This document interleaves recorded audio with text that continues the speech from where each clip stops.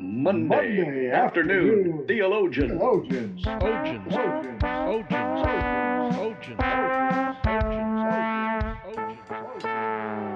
And speaking of football, which we can in great length because it's that time of year, or at least at the time of this recording.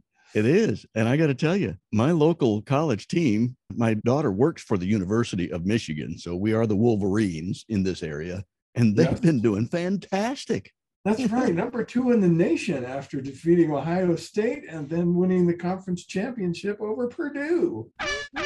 For the first time in a long time, I actually watched a couple of the games in real time, but perhaps more exciting than the game itself was at halftime. Dr. Pepper was sponsoring a tuition payment for a couple of student athletes who were tossing footballs into these big, looked like Dr. Pepper cans with a hole in it. Right. And at the TCU game, it was far and away the one beat the other. They gave that person $100,000 toward their tuition. Not bad. Yeah. But then in the Georgia game, the first round, the two women who were competing tied as time ran out. Oh, man. And they essentially tied again, but one of them had thrown just slightly before the other and was declared the winner. And the one who was declared not the winner was very gracious and congratulated the other woman, and off they went. But about the time the fourth quarter was rolling around, the announcers came on and said, Dr. Pepper has decided that because they had tied in the second round, they were giving $100,000 to each of the two women because they had tied so closely. Whoa. That made that second girl very, very happy. Very happy. I can't help but think that there's somebody high enough up the ladder in Dr. Pepper who had the influence and the authority to make that kind of decision. Man, that was brilliant. And I think there are a lot of people who tend to think of God. I mean, this is a podcast about theology after all. So I tend to tie a lot of things into thinking about God. Well, we would hope so. Yeah. But I can't help but think that a lot of people think of God as being this capricious, whimsical tyrant. And yet I think everything we see in the scriptures points to the fact that he can be absolutely trusted to make the most fair decision possible. That's one of the reasons we do what we do. We're trying to present the God who is absolutely fair. We can trust him to make the right decisions, including the decisions about people's eternal destiny. We can trust him to be fair. And that ties exactly into what we've been talking about for a couple of weeks. And now we're going to finish up this, we're calling episode 9C. We're going to delve a little bit more into some of the new age things that are creeping into the church. Yep. And we're not referring to an individual. This is not some sort of slur about a new age creep. We're just saying that we're using creep as a verb, not a noun. There are some priorities that we're trying to keep pointing to, just as Paul did. He had that thing which was of first importance, which is the gospel, death, burial, resurrection of Christ. If you start there as your starting point, everything else tends to be interpreted much more properly. And yet some of these things, people will they'll build a huge mountain out of it, even though it's a molehill, and they take themselves away from the gospel and it becomes dangerous. And we're going to point some of these things out to you. And some of them may be subtle enough that you haven't realized, oh, that has crept into even a church that I'm aware of or a church that I may be attending right now. And you need to be aware of that. So what are some of these things to start with? We've kind of lumped them into several little subcategories. So why don't you give us a few of these and let's talk about them for a minute. Okay, so we'll take a look at some things that are kind of interrelated. You know, they're not exactly the same thing, but they kind of have the same roots. You know, sort of the roots that are in pantheism, and we see that manifest in the anointing of objects or nations or cities or neighborhoods or those kind of things, or, you know, using that anointing to cast out demons from objects. You know, some people will venerate or lift up objects as a tool for whatever it is the purpose that they're working towards. You know, we'll see things that might be called slain in the spirit or drunkenness in the spirit. And all of those things kind of all tend back towards a misunderstanding of the Holy Spirit. Right. And let me start by saying that anytime you start thinking about some of these things with the spirit as being more of an it or a force, that gives you a clue that we're probably straying into this specific area like that, because it's much more pantheistic overarchingly. And many people refer to the spirit in some of these churches as an it or as a force. You can almost think of it as sort of like Star Wars. May the force be with you. And if you start thinking that that force can inhabit inanimate objects or buildings or entire cities, things like that, it's starting to take us away from what we see as a balanced approach in Scripture to what the purpose of the Holy Spirit is, because he indwells within each believer and reminds us of things that Christ has taught so that we can become transformed by the Spirit to become more like Christ. That's what you can look for as the red flag if it's being treated like a force, especially in inanimate objects. When we talk about these slain in the Spirit, you can't almost help but see, the videos of a faith healer who comes up and bam, smacks somebody in the forehead and they fall backwards. Pretty sure that's kind of a red flag that something isn't right there. Mm-hmm. Got a friend who went to a church with a friend of his, and he watched these people start to walk up the sides of the aisles, and he realized later they were the catchers. So they were preparing for what was about to take place. So this wasn't something that the Holy Spirit just came upon folks at a time when God allowed it.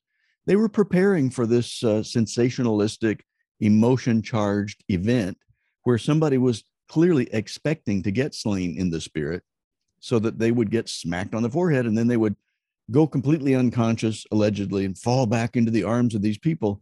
And he said the whole thing just felt so made up. It just felt so contrived that he actually got up and walked out of the service because he said, I don't believe this is of the Spirit. It's especially not the Spirit I read about in the New Testament. And can God do that sort of thing? Sure, he can. But there's a very big difference between us being at the mercy of the Holy Spirit when he comes upon us in a specific way and the contrived nature of people thinking that you have to include that kind of emotionally charged, ecstatic thing happening before you've actually really worshiped. And that's where I think people really get messed up. Yeah, the word that you used, I think, is contrived. That encapsulates the essence of that whole process. Mm-hmm. It's a show. You have to wonder if there's really any spiritual value of that whole process. I don't think that's the method that God uses to indwell believers with the Holy Spirit. The other thing that we see in there is that people are concerned about evil spirits indwelling objects, whether it's a piece of furniture or it's a book or a particular building, almost as if it's a haunting. It's easy to understand that concept because we see it in the horror movies all the time. There's a spirit within this particular building or this town or this nation. And when we were prepping for this, I was thinking there's a visual picture that we see in the works of Frank Peretti where there are demons that have ruling authority over a particular place. Right. But we don't necessarily see that in the scriptures. This was his fictionalization of trying to understand the different types of demons that there were and the powers and the principalities and so forth.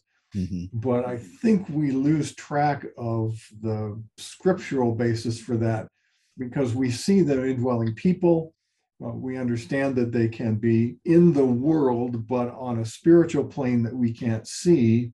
Mm-hmm. And they can even inhabit, animals and things, but it's a living thing that they inhabit. We saw the releasing of the legion of demons into the pigs who ran down the hill and drowned themselves.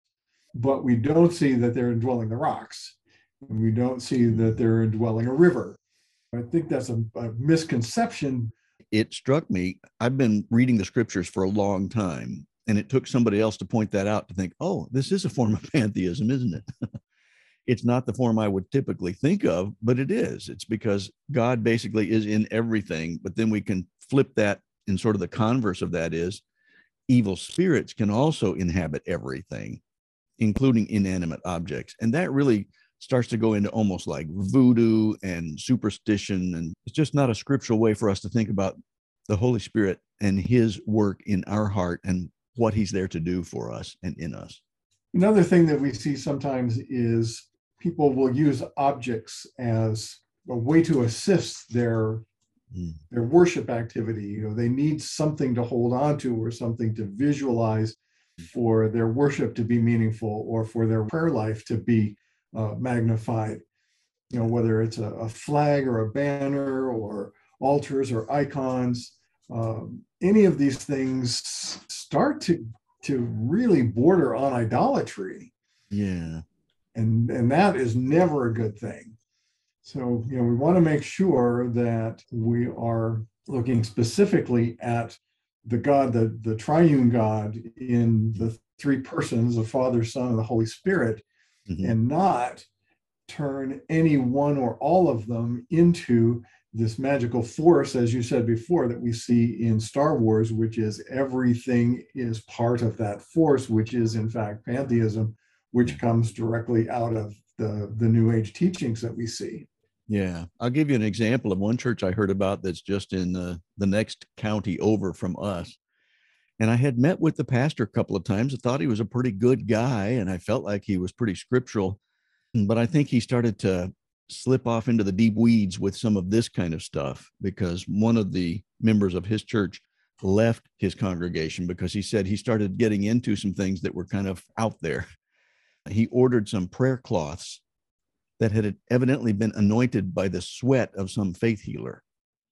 And he was going to hand out these prayer cloths for people so that they could touch that and have the essence of this faith healing power imbued with the cloth itself. And I thought, man, that's just way too blatant for me to think that this is just something like a pretty banner on the wall that has a scripture on it. There's no problem with that stuff. Those are helping to focus our attention where they need to be.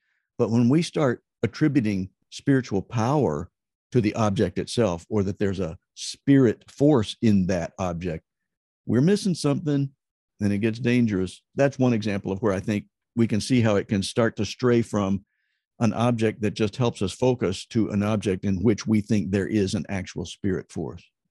And it's interesting because you can certainly see, if we go back to the story where the woman touched the hem of Jesus' garment, but that was Jesus' garment. Right. And that's very different than something that's been sweat upon by a human.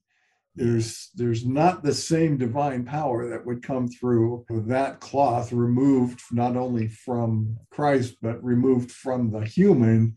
That's just not going to fly. Right. So if you get a pop-up advertisement in your email for somebody trying to sell you their spirit anointed tears kept in a vial, don't spend money on that. It's so easy to find anything, a banner, a book, object in the house that at some point can be a way to help you focus. But if it becomes the idol, then you've stepped away from true worship. And I mean, how many times in the Old Testament do we see God's punishment meted out on the Jewish nation because of idolatry, because they had taken on the practices of the people of the land that he already told them don't inhabit, because the people of the land will lead you down a path to idolatry. Exactly. And they did it anyway. Yeah. And a lot of people will point to that and say that that was prejudice against their ethnicity. And if you really look at the spirituality behind that, no, it was because of idolatry. Then God was trying to keep them pure from the idolatry. That was the real root of why he wanted to keep them separate from that. Yeah, we're actually going to go into more detail on that next time. So let's go to our next segment. And there are a couple of manifestations of this one as well. Sometimes it's called synergy, might be called globalism, might be save the planet. But I think it all can be kind of defined into dominionism. Maybe we'll explain that a little bit more. Sure. There are quite a few churches today that they're teaching a lot about prayer gatherings. And if we can just get enough of God's people together to pray, united in purpose, of course, we can accomplish whatever we desire for the Lord. And thus we can bring a golden age of utopian peace and tranquility into our world. It's a dangerous misinterpretation of the scripture that says where two or three are gathered in his name, whatever we ask for, he will give it to us. Well, that has to do with praying in his will. And when we read enough of the context around what his will is, It doesn't mean that we can just get enough people together to say, okay, God, we've got a majority now.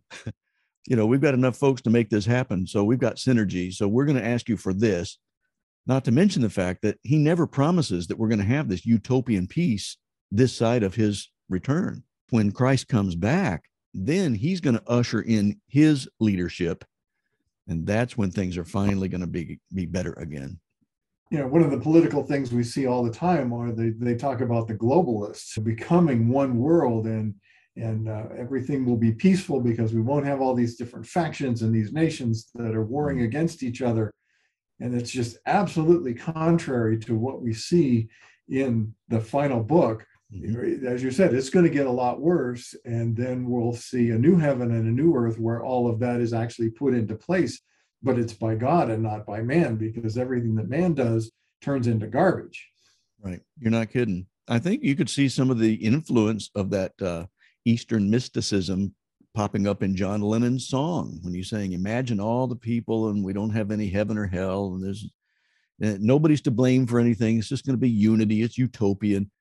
That started to really creep in heavily into the psyche of many Americans, including Christians, when they start to believe that that's our aim, ushering in this new peace. It's not been promised to us. No, and it absolutely denies the fallen nature of man, which leads to the fallen nature of the world. If God is taken out of the equation, what do we see? We see things like war, we see things like slavery, we see things like human trafficking, we see things like drug abuse, crime. All of this stuff is absolutely contrary to that unity of peace. There is no oneness of humans because each human has one nature, which is selfish. Mm-hmm. And that's not going to go away until that sin nature is taken out of the equation. Right. And it's not going to happen worldwide, globally, where God's going to take that sin nature away from everybody, because each individual has to make his or her own choice to accept that gracious gift that God holds out and offers to everybody, but which he won't force on them because he respects the free will that he created us with. I could have sworn that you just took that right back to the gospel. That might be the case. That might be the case. So why don't you give us a little insight on the concept of spiritual mapping and how that is a New Age concept and not a New Testament concept? Yeah, I started to become familiar with some of this way back in the 80s, and I knew a couple of people who were starting to talk about it, and I didn't understand it very well, and I thought they were a little bit out there. But spiritual mapping and other spiritual warfare methods used by New Agers are being employed in churches now because of this New Age creep. And some of these teachings are even included in best-selling Christian authors who have borrowed heavily from New Age teachings. Spiritual mapping is an occult technique that has been used, in fact, by witches and shaman for centuries. Let me give you a quote from an article, and I'm going to put the link to this article in our description of this episode. The article is titled, "Is Spiritual Mapping Biblical?" Probably you can tell by our tone that we don't believe it is. The Bible does not refer to spiritual mapping in any sense.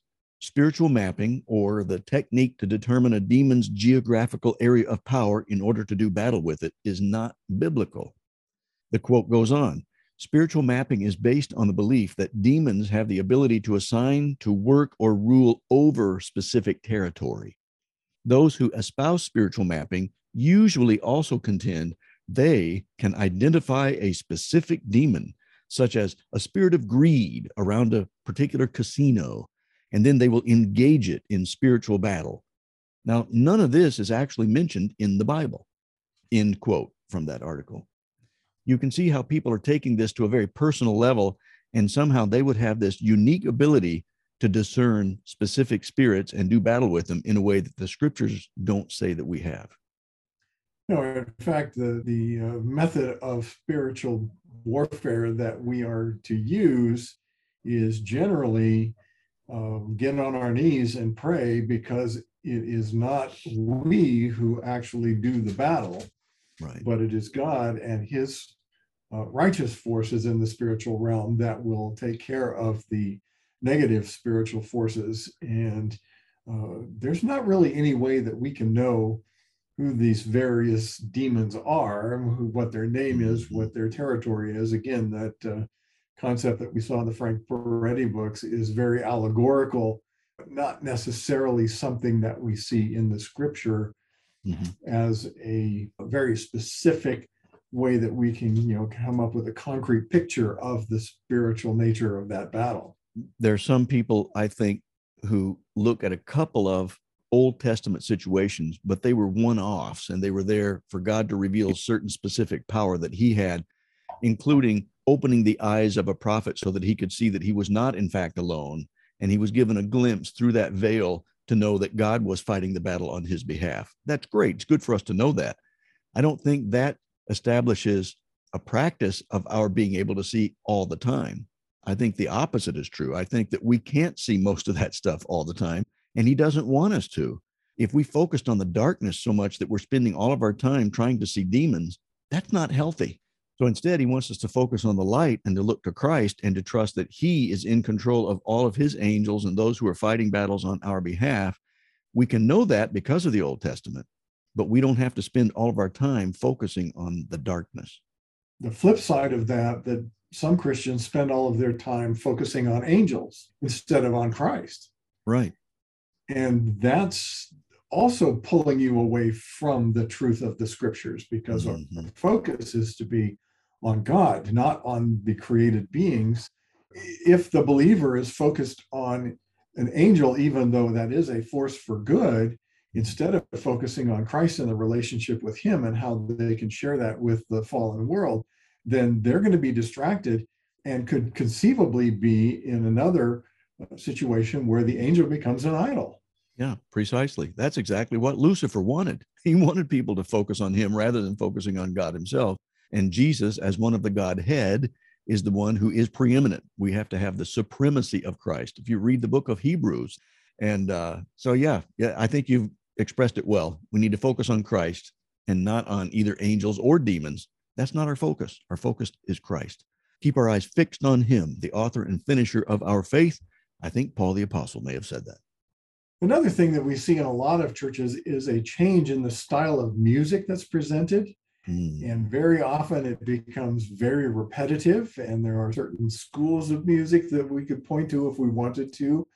It's a tricky balance, because clearly if we're going to sing some of the Psalms, some of those were repetitive as well. They would give different attributes of God, and then there would be sort of an echoed response to say, the mercy of the Lord endures forever. And so that would be repeated and repeated and repeated. So we're not the first to have invented that. However, some of the things that start to resemble a mantra do so in a way that it sounds and feels like they might be contrived enough to try to manipulate your emotions and get you into a specific place so that you can feel certain things, and it becomes a sensual experience rather than a spiritual experience. And that's tricky. It's hard to know what that balance is all about. And we have to make sure that if we are singing those things, we're doing it with the right motive, and that it's scripturally correct, and that we're not trying to manipulate people by our music. One of the things that I thought of when we look at mantra, we don't see so much anymore, but back in the 70s, there was a huge wave from the Hare Krishnas. Oh, yeah. And their whole idea of an afterlife was reincarnation. And it's the last thing you were thinking about is what you became in your next iteration. So they would be focused through their mantra on the Krishna so that they would move into that presence instead of becoming a fly or a wolverine or, a wombat. We would see them all the time in the airports, and they'd be handing out flowers, hoping for donations. And they had a mantra that kept them focused just in the wrong direction.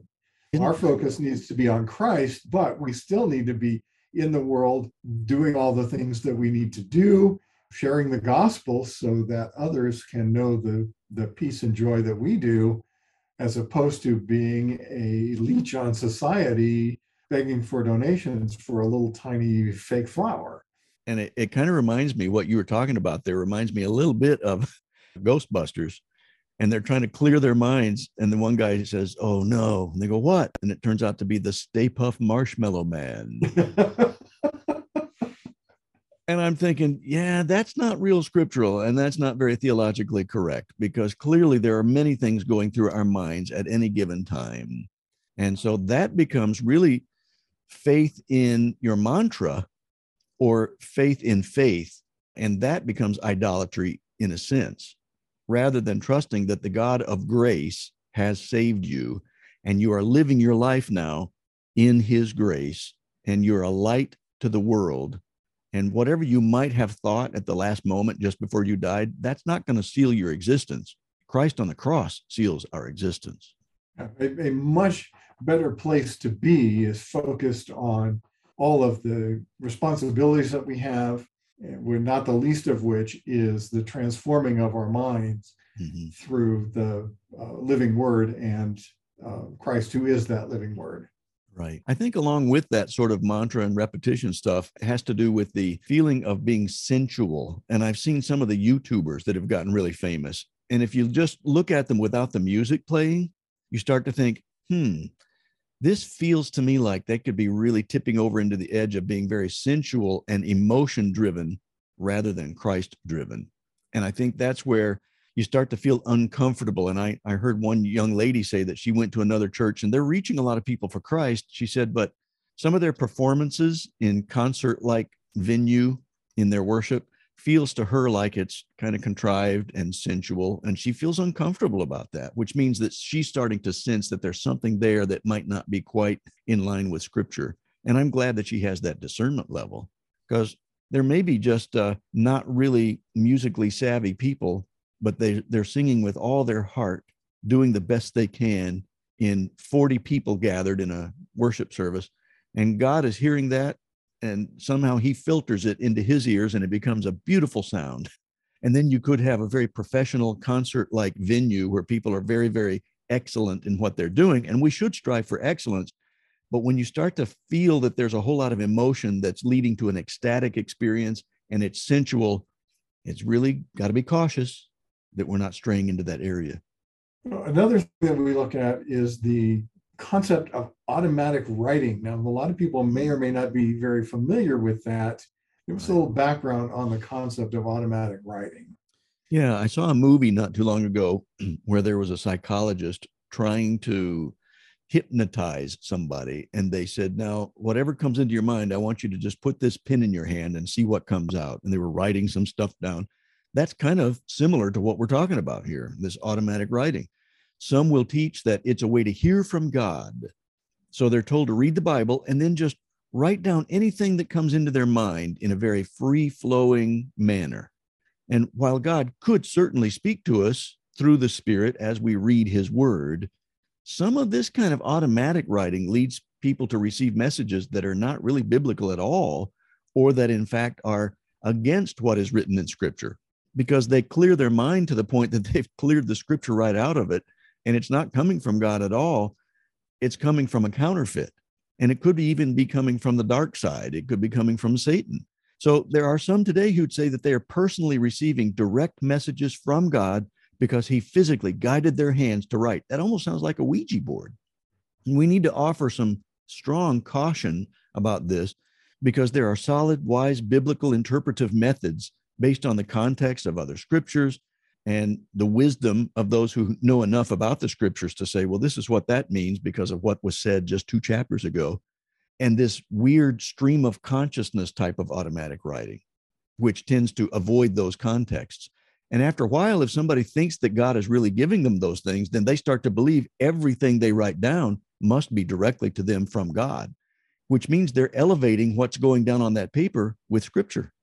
They're rising to the level of inspired word of God, and we're not supposed to be doing that. And we should note that Christ never mentioned anything about this type of message receiving. The reference we made earlier is, what about David? Because he said, I have in writing from the hand of the Lord upon me, and he gave me understanding in the details of this plan. Mm-hmm. So some would say, well, isn't that the same thing? And we would say, no. In short, because God didn't force David's hand to write. The Holy Spirit came upon David and gave him understanding of the plans that God had for the temple. But that means that God spoke to David, and then David wrote those plans down. It's not the same as automatic writing. All that to say, if somebody is practicing this or encouraging it, take a hard look at it, because chances are that it's coming from a New Age mysticism and not from the Lord himself. What about interfaithism? Interfaithism. I love that title. It's a funny word. It is a funny Interfaithism. word. New Agers are very interfaithy in their outlook. And now many Christians have started to have those same kinds of concepts or sensibilities. I don't think they're very sensible. So I wouldn't even use the term sensibilities. I think they're starting to adopt some things that are dangerous about the way they think about being interfaith. They have already crossed all denominational and Christian lines. And so now they're finishing the process by crossing religious lines in order to bring together this new age unity necessary for the enemy to carry out his purposes in the world. Do you see where this is headed? It's the same thing about people who think we can bring in this utopian unity. And God does not promise that in his word. So people who are going down that line are missing a lot of God's teaching about the way things are going to get so much worse. And the Antichrist is going to come into the world, and there are going to be factions. They're going to be the true believers that will stand firm to the end. And then Christ comes back. And we don't know if it's going to be mid-trib or post-trib or pre-trib. We talked about that in a couple of our other episodes. But the fact is, when Christ comes back, he is going to rule. And then those who will be in Christ will have that kind of unity together. And there will be a separation, and there will be a place reserved for those who have rejected Christ. This whole new agey crossing all denominational lines and looking for unity ignores that, and it really gets into what that next big subcategory is, which is universalism. Yeah, universalism is something we've talked about a number of times, and it's an important teaching in the New Age philosophy. You know, they believe that everybody's going to end up in a good place, whatever that might be, you know, whatever your particular group calls it. And there won't be suffering, and there won't be judgment, and there won't be evil. But that's not even close to what the Bible talks about when we look at judgment and eternal punishment.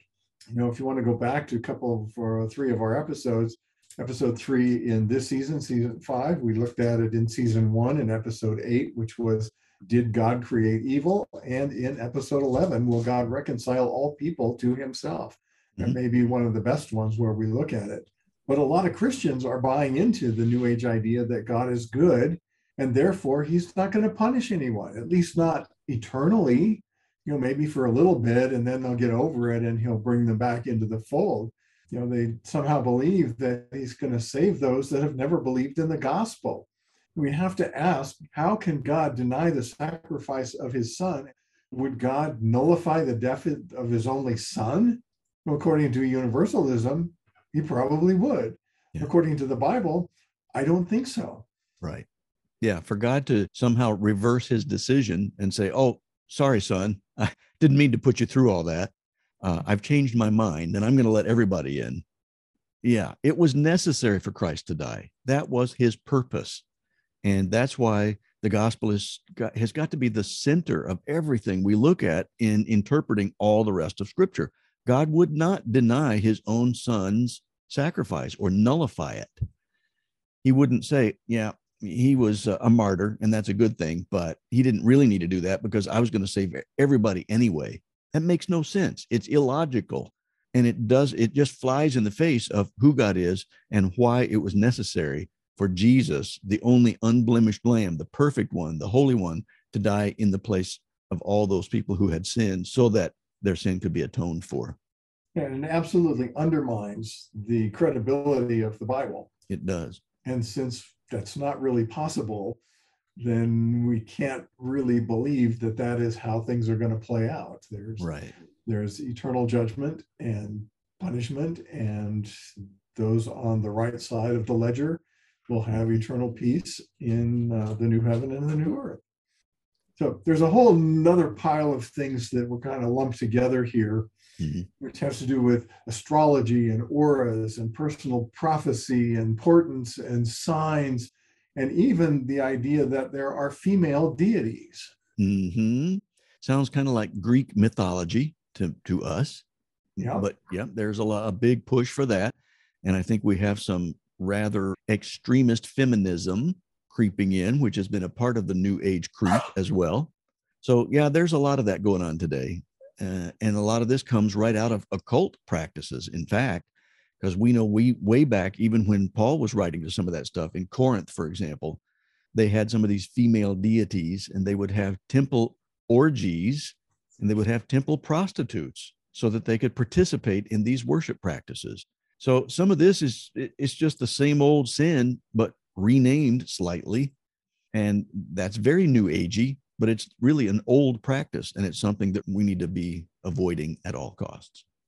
Well, and we even see it today when we look at the concept of Mother Nature. And if we take that even further, there's the female deity Gaia, who is the female god of the earth. And, we're trying to appease Gaia with all of these global warming, climate change kind of practices that are probably not going to make a bit of difference. And as a pastor friend of mine once said, I think we should be good stewards of the earth, but God's going to destroy it anyway.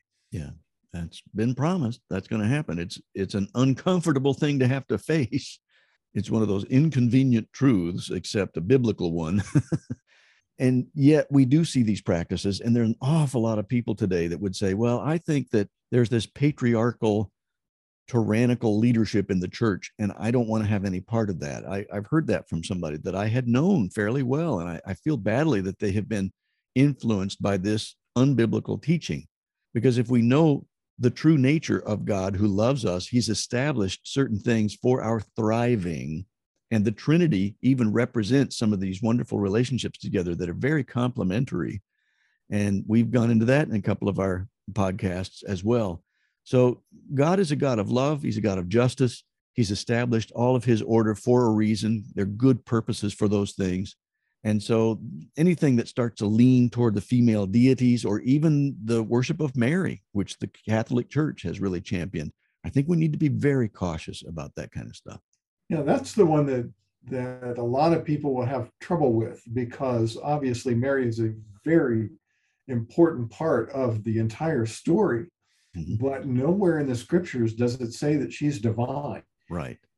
That's reserved for God in three persons, not for the vessel through whom Christ was born. Sure. And she would probably say that as well. Oh, she did. She sang it right after she found out that she was expecting. And she gave glory to him. So yeah, she was worshiping the true one. Yeah. So if people are elevating her to the level of divinity, then that is a very dangerous position to build your life on. Praying to the saints, praying to Mary, praying to angels, which are practices that we see. Anytime we're praying to something other than the true God, they're not going to go anywhere. And again, we're looking straight into the face of idolatry. Yeah, that's taking us away from the supremacy of Christ. Another thing that I've noticed, and I've even heard this talked about by one of our own church members, because they have a relative of theirs who lives in another state. They've been going to a psychic to try to get readings. And there are some who would claim, oh yeah, but they can be gifted of God. And so they can even be given words of knowledge. So Christian psychics? No, we don't think so. The scripture is so clear about that no, we're supposed to avoid that stuff like the plague. Don't have anything to do with mediums or mystics, psychics, that kind of stuff. The Bible is clear about that. I mean, it just absolutely comes right out and says, don't do that. So we can't be any more plain than just to say, if you think that it's an okay thing to have a reading or to have some palm read or go to have tarot cards, just stay away from that stuff. It opens up yourself to the occult and to the other side of this spiritual warfare that we have going on.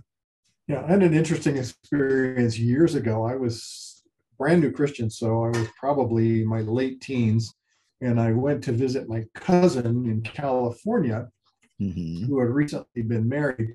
And he said, we need to go over to my in-laws' house for a little bit.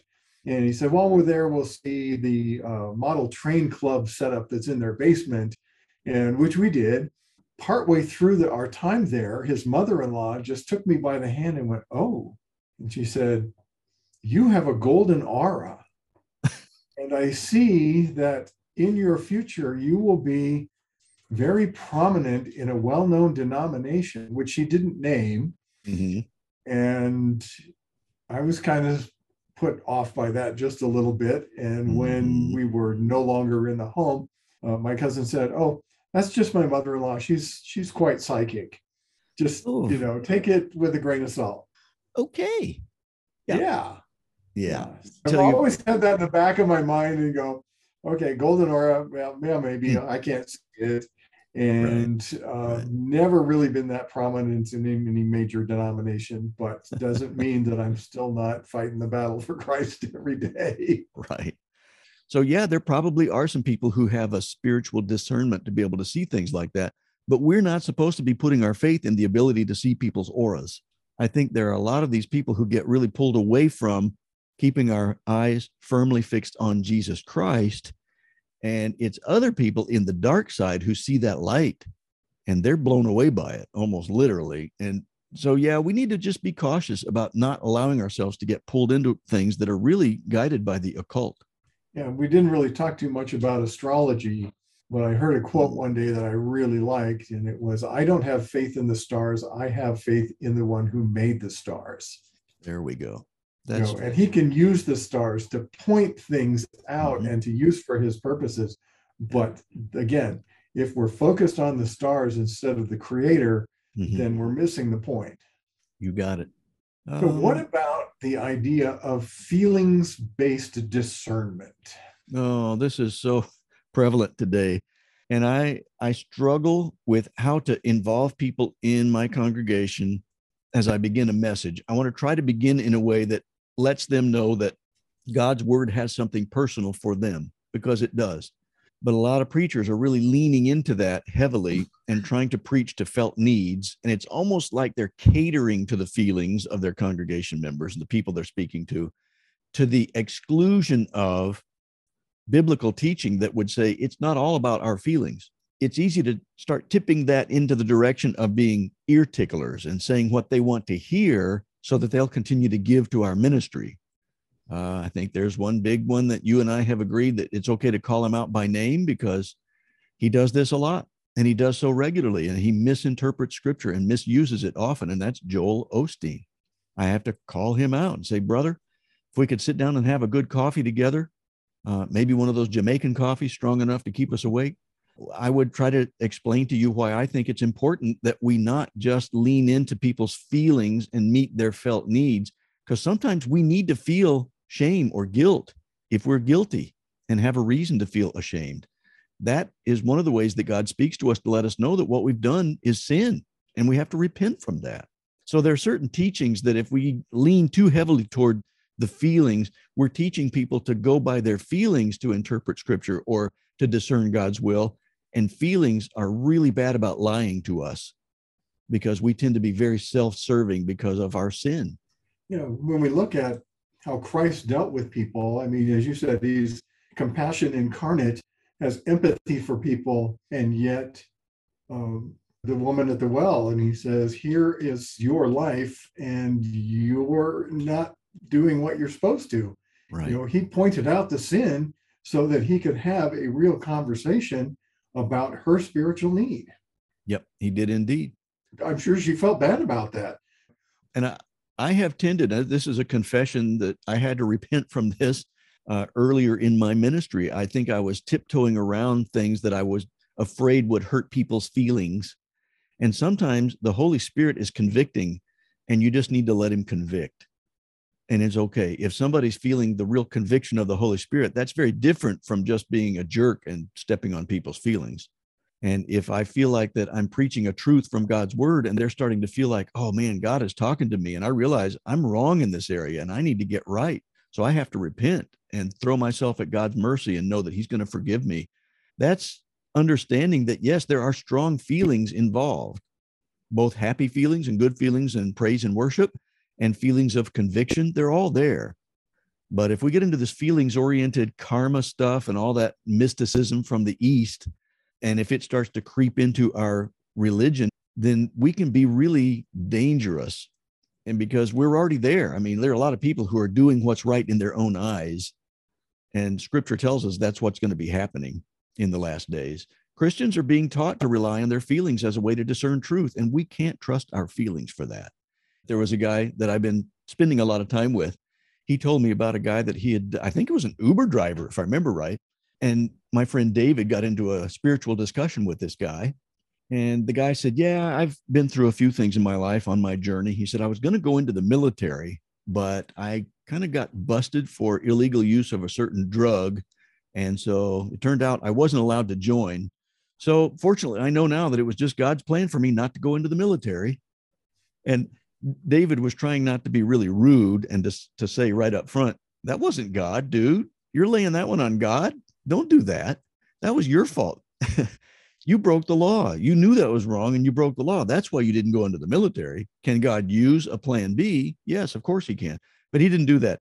So he was very kind. He was tactful. And by the end of that ride, as they were drawing near the location they were going to get dropped off, he said, would you mind if I prayed for you before we go? The guy said, hey, I need all the prayer I can get. I'm open for that. Sure. So David said, while I was praying, I felt the Holy Spirit being able to lead me. And I said, and so God, help him to understand the truth and what it means to break the law, and that you are a forgiver of those who break the law. And so he was rewording it through his prayer to let the guy have a glimpse of the fact that maybe it wasn't necessarily really God who kept him out of the military. It was probably him. So that's how these feelings-based things can start creeping into how we even view God and how he speaks to us. Yeah, we covered a lot of ground. Yes, not just we did. today, but over the past 3 sessions. So it's very likely that some of the things that we talked about hit that third rail. Mm-hmm. Some of them stepped on some toes, perhaps stepped on some feelings, but hopefully we see that there are a lot of New Age practices that are creeping into the church and creeping into the life of certain believers. And it's very likely that some of our fellow theologians may have recognized that there's some of that in their life, some of that in their church, and they need to repent. And perhaps we should lead them in a prayer of repentance. And it's possible that even through all of these weird mystic concepts that we've talked about, mm-hmm. there's been enough gospel that we've put in there that some of our theologians said, I need to, for the very first time, get my life right with Christ. Right. And we should pray for them too.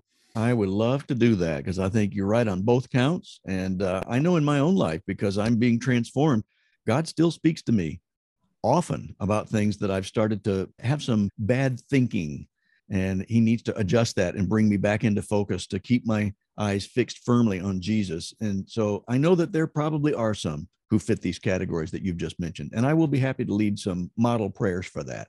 You could pray something like this, for example. Lord, I recognize that it's easy for me to start having influences from the world that do creep into my thinking. And I want my mind to be filled with Jesus Christ and his character qualities and all the attributes, the fruit of the Spirit, because it's the Spirit of Christ that indwells in my heart and mind. And when something is trying to take me away from that, or is distracting me from keeping my eyes focused purely on Jesus, I need to repent. I would just repent from these things that I've heard today that struck a nerve. And I thought, ooh, yeah, I'm guilty of that one. Or I've been intrigued with that one, and I need not to be intrigued by it. I need to recognize that it's associated with something that could take me away from the balanced life you have, the thriving life that I can have through Christ as I keep focused on him. So forgive me of these things that have distracted me. Help me to put those aside and give them to you. I'll just nail them to the cross, because I identify with being crucified on the cross with Christ, and he's raised me up to be a new creation in him. And I don't have to worry about those other things. Christ is enough. He's everything I need to give my life meaning and purpose and a sense of belonging to his family. And so I'm just going to put these other things aside, recognizing that they're not healthy in my walk with him.